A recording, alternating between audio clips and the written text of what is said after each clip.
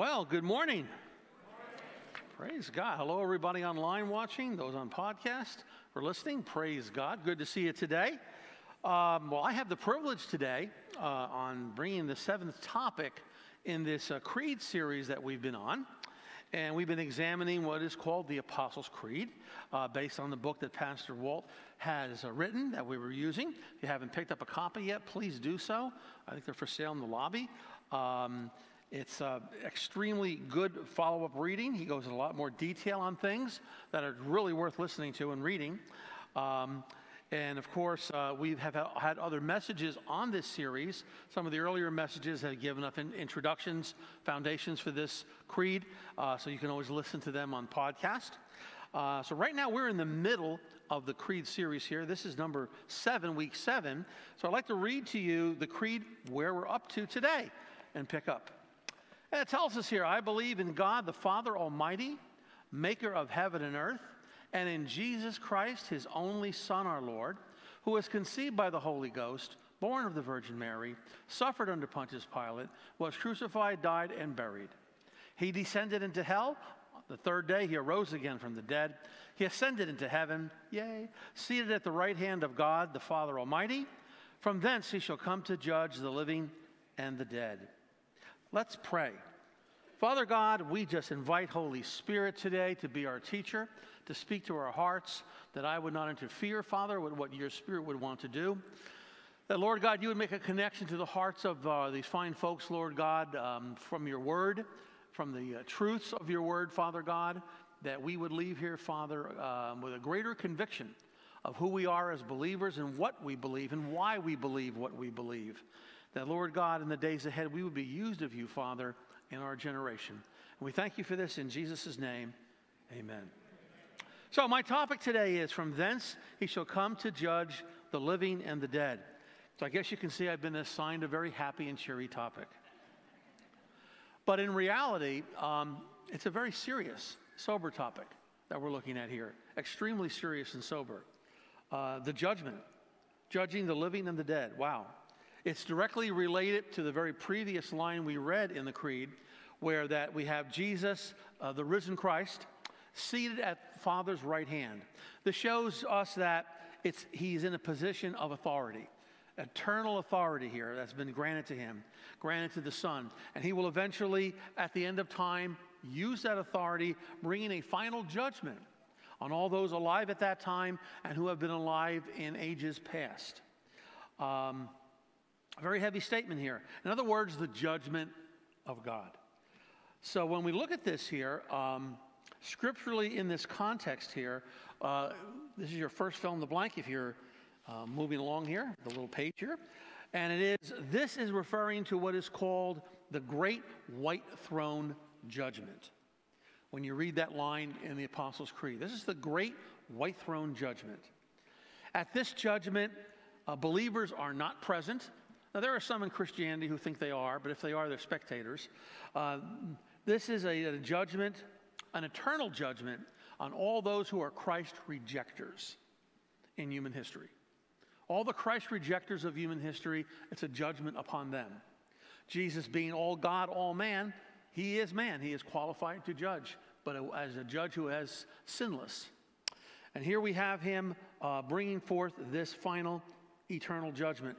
Before we look at this, it's very important that I think strongly we look at a scripture I had mentioned a few Sundays back. It's on your memory verse there. Is John chapter 5, verse 24. We should really look at this. It starts out with Jesus saying, truly, truly, which is an Aramaic expression of the first century, which means you're not going to believe what I tell you. So I have to tell you up front, I'm not lying. Because usually Jesus, when he says this, he drops bombshells on people.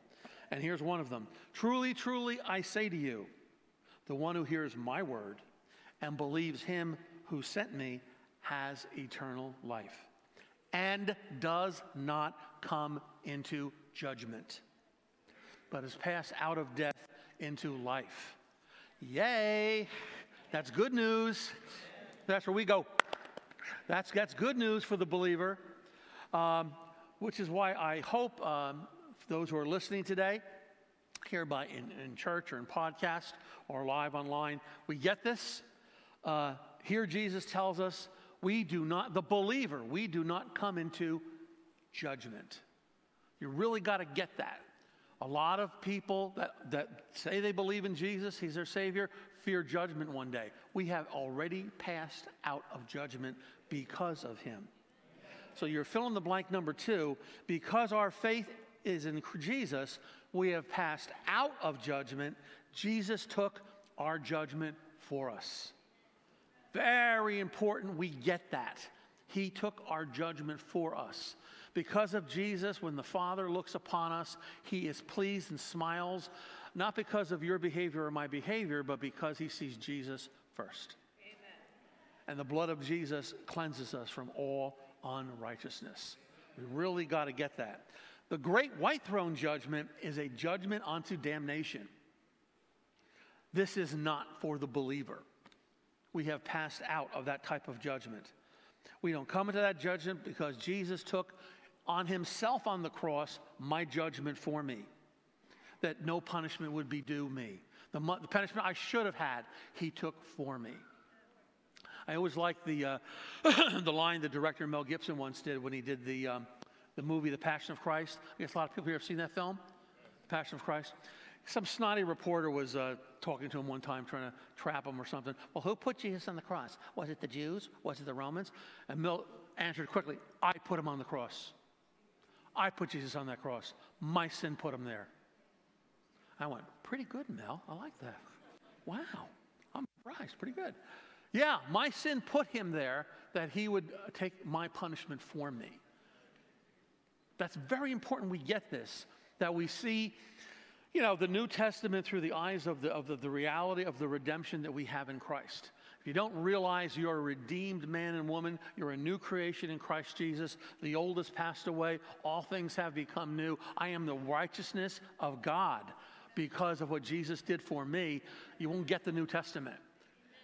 And that really good news, the gospel, the word gospel means good news. The good news is I have passed out of judgment if I put my faith in him. That's so incredibly serious. So the believer is a Christ acceptor, not a Christ rejecter. And we have a reward one-day judgment coming our way, a judgment for rewards. That's called the Bema throne judgment. Rewards of what fruit I have done in the body of Christ from correct motives, hopefully, based on the love of God in me, operating in me. We'll talk about that a little bit later today, but we need to realize we do not have a judgment onto damnation when we look at this. These are heavy words here going to be spoken. So what is this great white throne judgment? Revelation chapter 20 here, verses 11 to 15. Then I saw a great white throne, and him who sat upon it, from whose presence heaven and earth fled, and no place was found for them. Wow, at the end of time, earth is gone. The earth we live in is a temporary place. Heaven right now is a temporary place. It's not the final eternity for the believer. The Word of God tells us it's called the New Jerusalem in the end of the book of Revelation. It goes on here, verse 12. And I saw the dead, the great and the small, that is in the eyes of men. The dead, the great and the small, standing before the throne. And the books were opened. And another book was opened, which is the book of life. And the dead were judged from the things that were written in the books according to their deeds. And the sea gave up the dead that were in it. And death and Hades gave up the dead that were thrown in them, in with them. And they were judged, each one of them according to their deeds. Then death and Hades were thrown into the lake of fire. Hell today is a temporary place. Lake of fire, a permanent place. This is the second death, the lake of fire. If anyone's name is not found written in the book of life, he is thrown into the lake of fire. Wow. This is what that line of the creed is referring to, that there is a final judgment one day, and for all those who have rejected who the Messiah is. So what do we learn from this in the book of Revelation? Well, several things, just a few to highlight. First of all, I think that's your third fill in the blank. We see here this Jesus, this risen, glorified Christ, he is in a position of authority, which is an eternal judgment from which an eternal judgment will come to humanity. Okay, from him, there will be a final judgment on humanity. The second thing we learn here is that all humanity's deeds are recorded and remembered. Isn't that something? The words, the actions, the whispers that no one thought anyone else heard. Yes, even those cell phone conversations, all that kind of stuff, all remembered. And the third thing here we see is, first of all, we ask the question, well, how about the believer's words and deeds? We're going to see soon that these pages of that book have already been dealt with for the believer before this event. The blood of Jesus has already washed away all the wrong spoken and done. They are now deleted. Amen? How could we then pass out of judgment and then still find more judgment on words? Jesus took it all for us. So we'll talk more on this later. Praise the Lord. We've all said dopey things. We've all done dopey things. We've all done things we were ashamed of, said things we were ashamed of. Thank you, Jesus. The blood of Jesus cleanses me from all unrighteousness. Amen. But number 4 here we see, for the Christ rejecter, the judgments on their deeds mean they all fall short of what God requires. All the deeds that people think that are good can't earn favor with God. We can't earn our way to heaven.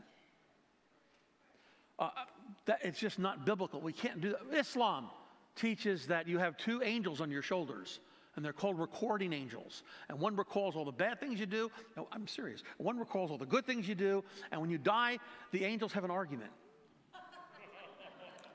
And whoever wins the argument, that's what happens to your eternity. It's an error based on works, not by truth of the Word of God.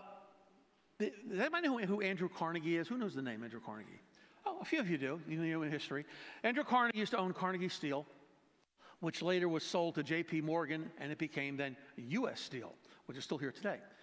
And Carnegie lived a life of using other people's lives to advance himself, earned his money on the back of other people's suffering. So he must have been highly guilty at the end of his life because how he lived. So he sold Carnegie Steel, and they asked him, what are you going to do with all this money? And at that time, it was the largest corporate transaction that had ever taken place in history. It was worth, I think, $400 million. Turn of the century, that's big money. And he said, I'm going to give it away. You're going to do what? I'm going to give it all away. And he used to give people libraries. So did your school have a library? No, I'll buy you one. And he would buy them a library for their school. And that's what he did. He gave all his money away with libraries. And they said, why are you doing this? Carnegie said, well, you know, at the end of life, if your good works are worth more than your bad works, yeah, just make it in. Who's heard that? That was Andrew Carnegie. That is a lie. You can't buy heaven. All the good deeds you think you might have can't get you there. You can't buy your way in by being just a good guy. It doesn't work like that. That was a lie that is still in our society today and believed by many today. Wow. At this great white throne judgment, no one here is saved. None. Also, we see here, the last point here, number 5, is that all we have here is an unending eternity of torment that never ends with a great, great intensity of suffering. Now, so much can be said about this eternal torment. Not all of Christianity is in agreement about it. Is this literal? Is this symbolic? The understanding here that this is an eternal torment beyond our human comprehension. I would personally lean towards this is symbolic because my pea brain can't understand the level and intensity of the torment that waits the Christ rejecter. All the current hell that is known is a temporary place for a waiting place for Christ rejectors to the great white throne judgment here takes place. Consider it's like an eternal prison for eternal criminals who have rejected Jesus. And this eternal court sentence is the true judgment. We can't begin to imagine what this could be like. Probably the greatest torment is to be eternally separated from God, remaining in an eternal darkness. It's beyond our comprehension, again, what that type of suffering is like. How do we understand such a thing as this? It's really very hard. I think we have to have a personal revelation from God given to us. And every now and then you meet people that get a personal revelation from God, and it teaches us through what God showed them. I remember we had a brother here in the church many years back. He's moved to a different state with his wife. I think they live down south. And he told me when he was a young believer, people ask God, oh, Lord, show me this, show me that. And a lot of people was common. They would ask, oh, Lord, show me all about heaven. And he said, I don't want to know about heaven. I trust God. I want to know about hell. I want to know about the sufferings of eternity. I want God to give me a revelation of that. And people would ask the brother, why would you ask for such a revelation from God? And he said so that he would have a compassion created in him to have a concern for all those that don't know Christ as their Savior. All those he's going to meet in the days ahead that don't know Christ. He wants a picture of what they're going to suffer so that he would care now. That the Lord put a care in him truly for souls. Because a lot of us, if we're honest, I'm not going there, I don't care. We have to care beyond ourselves. When we become believers, it's not about us anymore. It's about God using us in our generation that we live in to show the love and compassion of Christ. And when you consider people's eternity, what is a greater compassion that we can really have? So with such a revelation, we would probably act very different. We would probably be motivated by the love of Christ with a true love and concern for people's souls. And of course, a true love like that would cause us to take action. It's a really heavy, heavy statement to consider. So also for the believers here, listening to a message like this today, I know a lot of folks do really struggle in life greatly. They have deep troubles in life, very serious hurts that weigh upon them in a very serious manner. Most troubles of life are usually regarding health or finances or family relations, and they're big deals. I get that, really big hurts. But I wanted to just tell the believers to take heart. For the believer, just look around you today. This is as close to hell as it's ever going to look for you. It gets far better from here. Amen. And for the Christ rejecter, look around you. This is as close to heaven as it's ever going to look. It gets a lot worse from here. These are the truisms that we'll find. So for the believer here, we look at Paul's words for the believer regarding judgment. In 1 Corinthians chapter 3, we'll look at verse 8 and then 11 to 14. Now the one who plants and the one who waters are one. He's talking about bringing forth the gospel. But one who will receive his own reward according to his own labor. For no one can lay a foundation other than the one which is laid in Christ Jesus. Now, if anyone builds on the foundation, it's about our works now, with gold, silver, precious stones, wood, hay, or straw, stubble, each one's works will become evident, for the day will show it, because it will be revealed with fire. And the fire itself will test the quality of each one's works. If anyone's work which he has built on it remains, he will receive a reward. If anyone's works are burnt up, he will suffer loss, but he himself will be saved, yet only so as through fire. What Paul is telling us here is what is called the believer's Bema throne judgment. And it's a Greek word, B-E-M-A. And it's a judgment of our works. Bema is a Greek word which refers to the Olympics, the Greek Olympics of Paul's day. It was a seat elevated very high up where a judge would sit upon and look down and judge the contestants who just did their Greek Olympics, and whatever that was, and judge what kind of rewards they would receive. And that's what this is. So that we can understand that this side of heaven, what our rewards would be like, Paul uses concepts of gold, silver, precious stones, wood, hay, stubble. Obviously, gold and silver and precious stones are something very, very important. And the wood, hay, and stubble are the insignificant things that don't really matter. So it isn't like we receive rewards to go, look at me, I got more than you do. That's not the purpose. But the rewards that we would receive is so that we would worship our Savior with what he's given us. Amen. So obviously, people have done things very unselfishly to promote the gospel. These are rewards like we would look at it as silver or gold in our lifetime. Or things that we do sometimes just so people can look at us and see us as super Christian, which are just wood, hay, and stubble. It's our own selfish pride. We've all had them in life, works of pride and ambition, and we've all had works of true unselfishness. And only God knows that. We should be judging ourselves, hopefully. We want to do it right, not wrong, amen? But only the Lord knows the true motives of why we did what we did. But the key here is this is not a judgment to see if we're worthy to enter eternity. That would be an Islamic view. We don't have that. God, no. We have already been found worthy because of what Jesus did. Jesus made me worthy. Jesus put worth in my life, that I would be, as the Word of God tells us, a fragrance unto the Lord. Jesus made me worthy. Thank you, Jesus. So we see here that Jesus already made us worthy by his works, and that's the key here, that this is not something that I'm trying to earn from God. Here at this judgment, we're being dealt with as stewards and trustees. Those have to give an account of what they've been entrusted with. What did we do with our time, our talent, our treasure in this life? What our words, what our actions, what did we do with them? Did we promote the kingdom of God with them?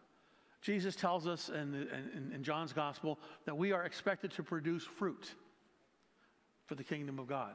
When you got born again, you didn't go poof into heaven. You're still here. Why are you here? Because you're here to bear fruit. Your purpose in this life is to live for the praise of his glory and bear fruit for the kingdom of God, not to live for ourselves.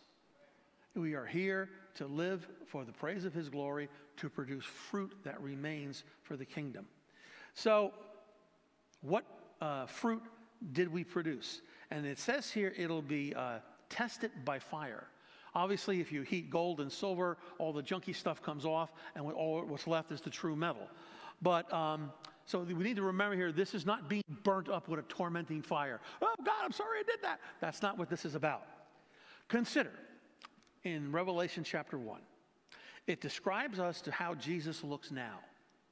And it's symbolic and metaphorical because our minds cannot comprehend the glory of the risen Christ now.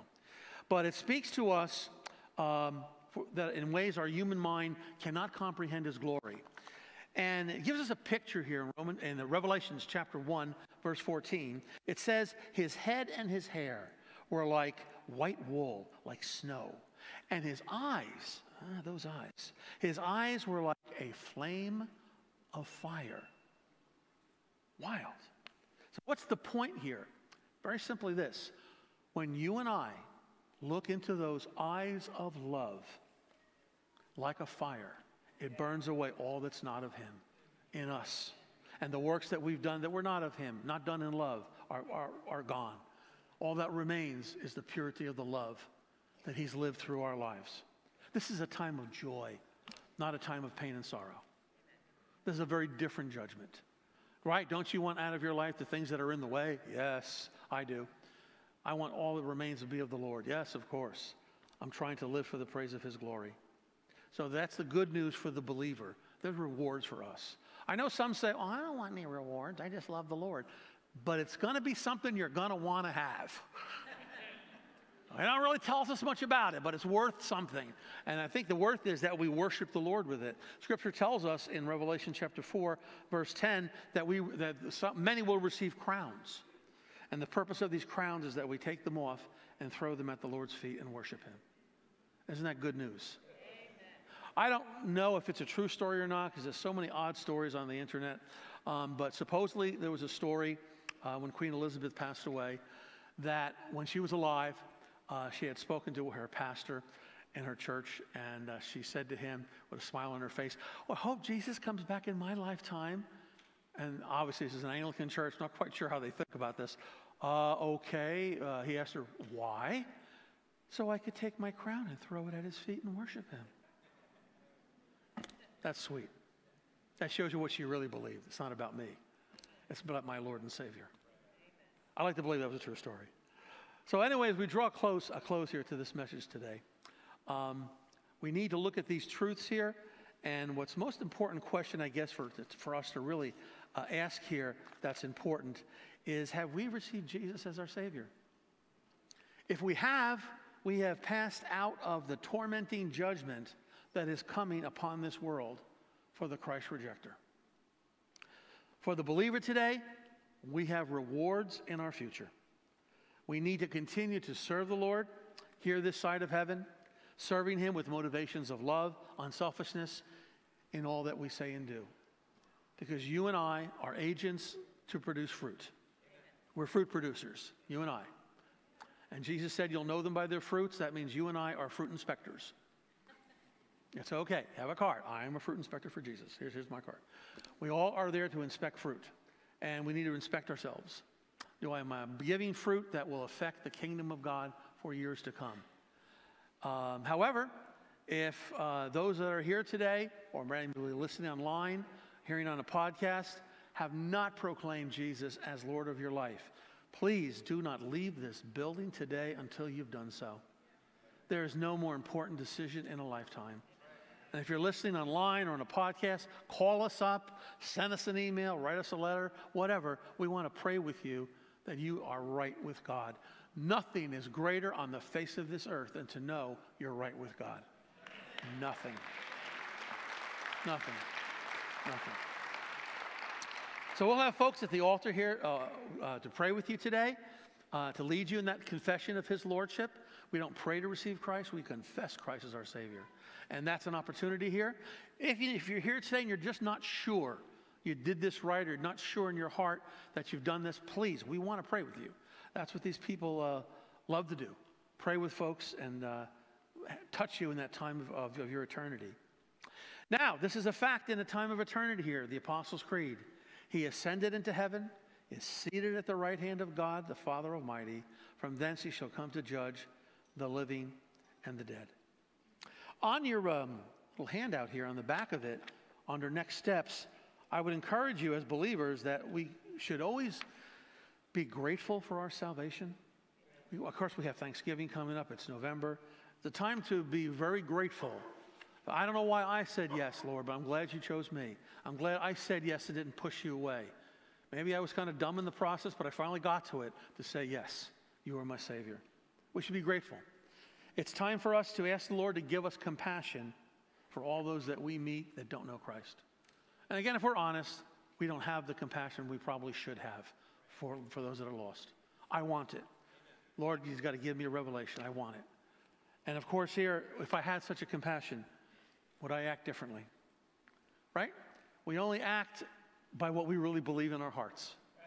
So also you can look at what we don't do as a picture of maybe that what we just really don't quite believe.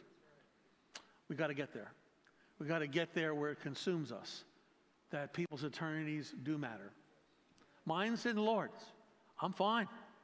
How can I be so selfish to think somebody else's I don't care about? And one of the greatest things you could do is prayer, honestly.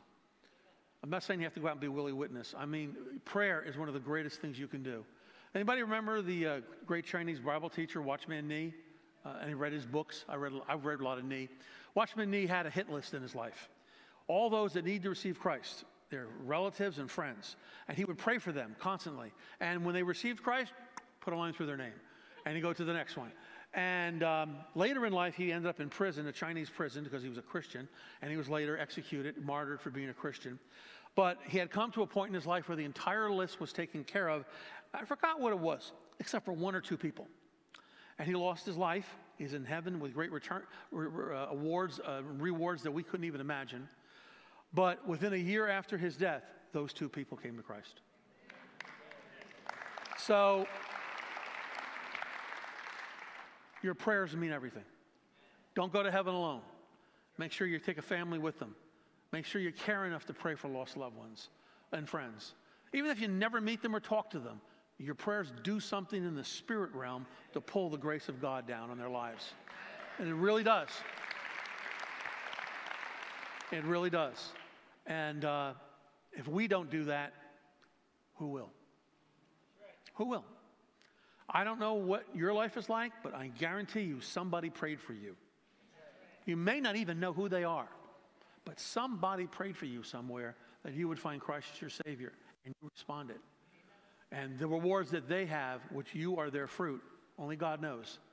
I'm sure some pastors will go to heaven one day and thinking they're going to get a reward for whatever church they did, and they'll go, oh, sorry, that was given out already. What do you mean? Oh, there was 2 old ladies that have been praying for years. They wore calluses on their knees praying for a church to come to that area. The church is there because of them. Oh, you were the gift sent. Oh, oversimplifying, but hey, who knows? Who knows what prayers you've done that have affected this world that you will not know until you're in the presence of the Lord. Amen.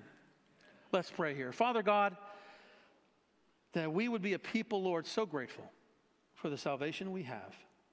Knowing, Lord God, you would even bless us with rewards. Bless us, Father God, for co-laboring in your field. And Father God, we ask you to give us a true heart to love those that don't know Christ as their Savior. They're not our enemies. They're people who need to find Christ, for an eternity of torment awaits them as Christ's rejectors. Father God, give us a great spirit of salvation, Father God, poured out on this town, this county, Lord, this state, this country that we live in, Father God. Father, may you add on to our numbers daily here at our own church, as it says in the book of Acts. That, Father God, we would see the many come to know Christ as their Savior, Father. Use the people, Father, of this congregation as those that would sow, Lord, into the lives of those that don't even know Christ yet. Give us faith, Father God. Give us the compassion, Father, to do such things. Lord God, use us in the day we live in to honor your name. And we thank you for this in Jesus' name. Amen.